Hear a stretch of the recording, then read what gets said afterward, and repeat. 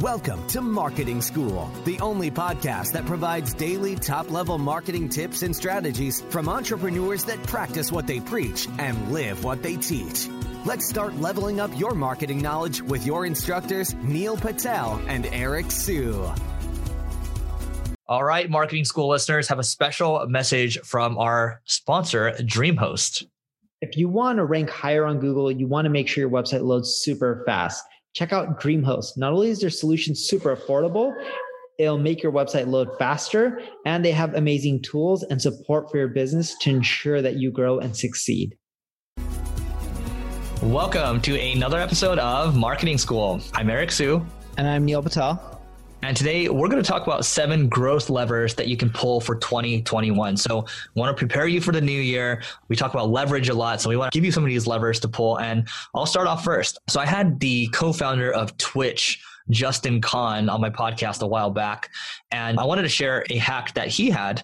And it's actually on my phone over here. So I'm going to pull it out. But this is actually what helped Twitch explode, because in the very beginning, before they sold to Amazon for $1 billion, before they got all the streamers, they were stuck. They didn't know how to grow.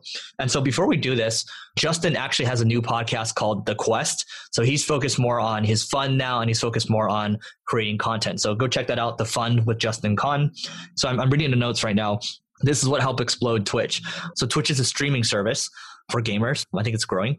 And he hired people from the community onto payroll. So what he did was he hired influential people from the gaming community, put them on payroll. So let's say Neil has, I don't know, 1 million subscribers or so, and he's like 12 years old. I'll say, hey, Neil, I'll pay you 50 grand a year, and you just need to support me here and there. But we got this new streaming service called Twitch. How's that sound? 12 years old, 50 grand a year, I'm in.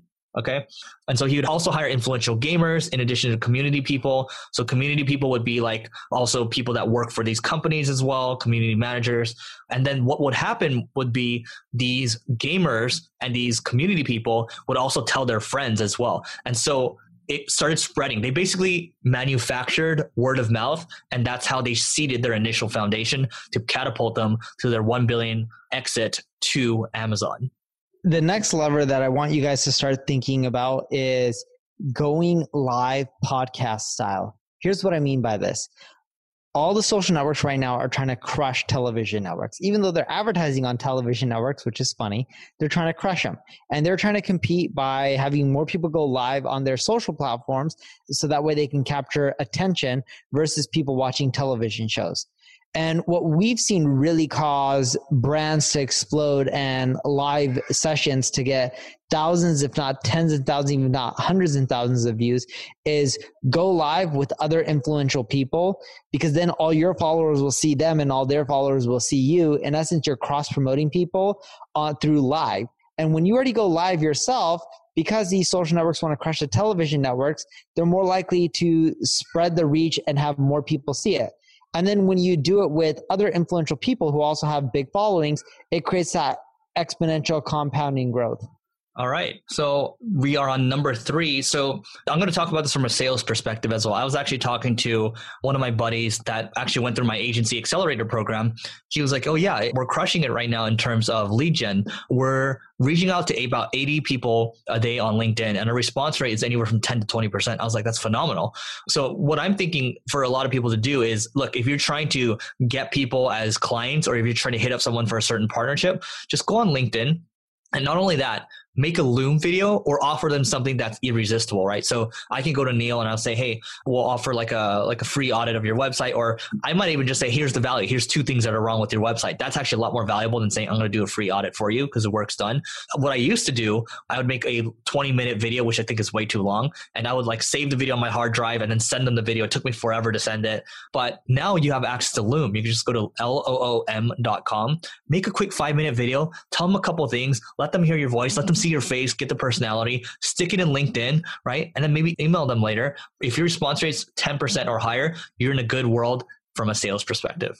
The next thing that you can end up doing is just give away more for free. See, ads are just super expensive these days. And when we're looking at the cost to acquire a customer, whether you're in B2B, B2C, selling a service, selling a product, it doesn't matter. It's going up. During 2008, during the last recession in the United States, Google continually made more money each year, technically even each quarter over the previous year. If you look at what's happened during COVID, right when it hit, a lot of small businesses closed. ad costs went down. But within a few months after, COVID was full into effect, everyone started coming more online, and ad costs, guess what happened? They're even more expensive now than what they were pre-COVID. So with cost to acquire customers going up, what we're seeing is at the rate it's going up, the rate that companies are charging for their services and their products aren't going up as fast. In other words, costs for products are roughly staying the same, but the cost to acquire these customers is increasing. So instead of spending all that money on advertising, which is going to continually go up and to the right, figure out how to give away more for free. For example, in SaaS, I continually give away more features for free than my competition because it's cheaper than the advertising. On the flip side, if I was e-commerce, I would take a page out of Orabrush's book in which they said, hey, free tongue cleaner, just pay for shipping. And then through the funnel, add in all the upsells, downsells, and the bundles to try to get them to spend more money. Number 5. So this is, Twitter, people are like, okay, it's old news, but I would say in the last year or so, I've been using Twitter quite a bit more. I'll say this, I'll give you a couple of examples. Twitter DM is one of the most powerful things. Instagram DM might be actually number 3. LinkedIn is probably number 2. But for example, for my book, Leveling Up, I reached out to the founder of Blizzard. Right. And he responded to me. He actually wrote a couple paragraphs back to me.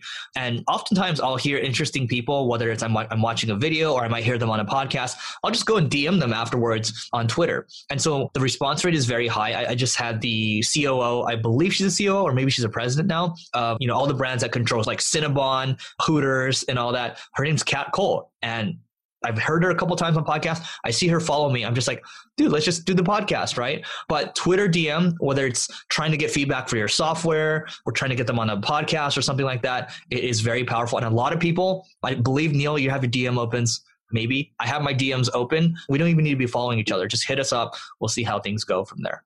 Number 6, if you're looking for a simple lever, and we've been doing this a lot with our websites, it's an old school tactic that people stopped using, but it works really well, better than ever.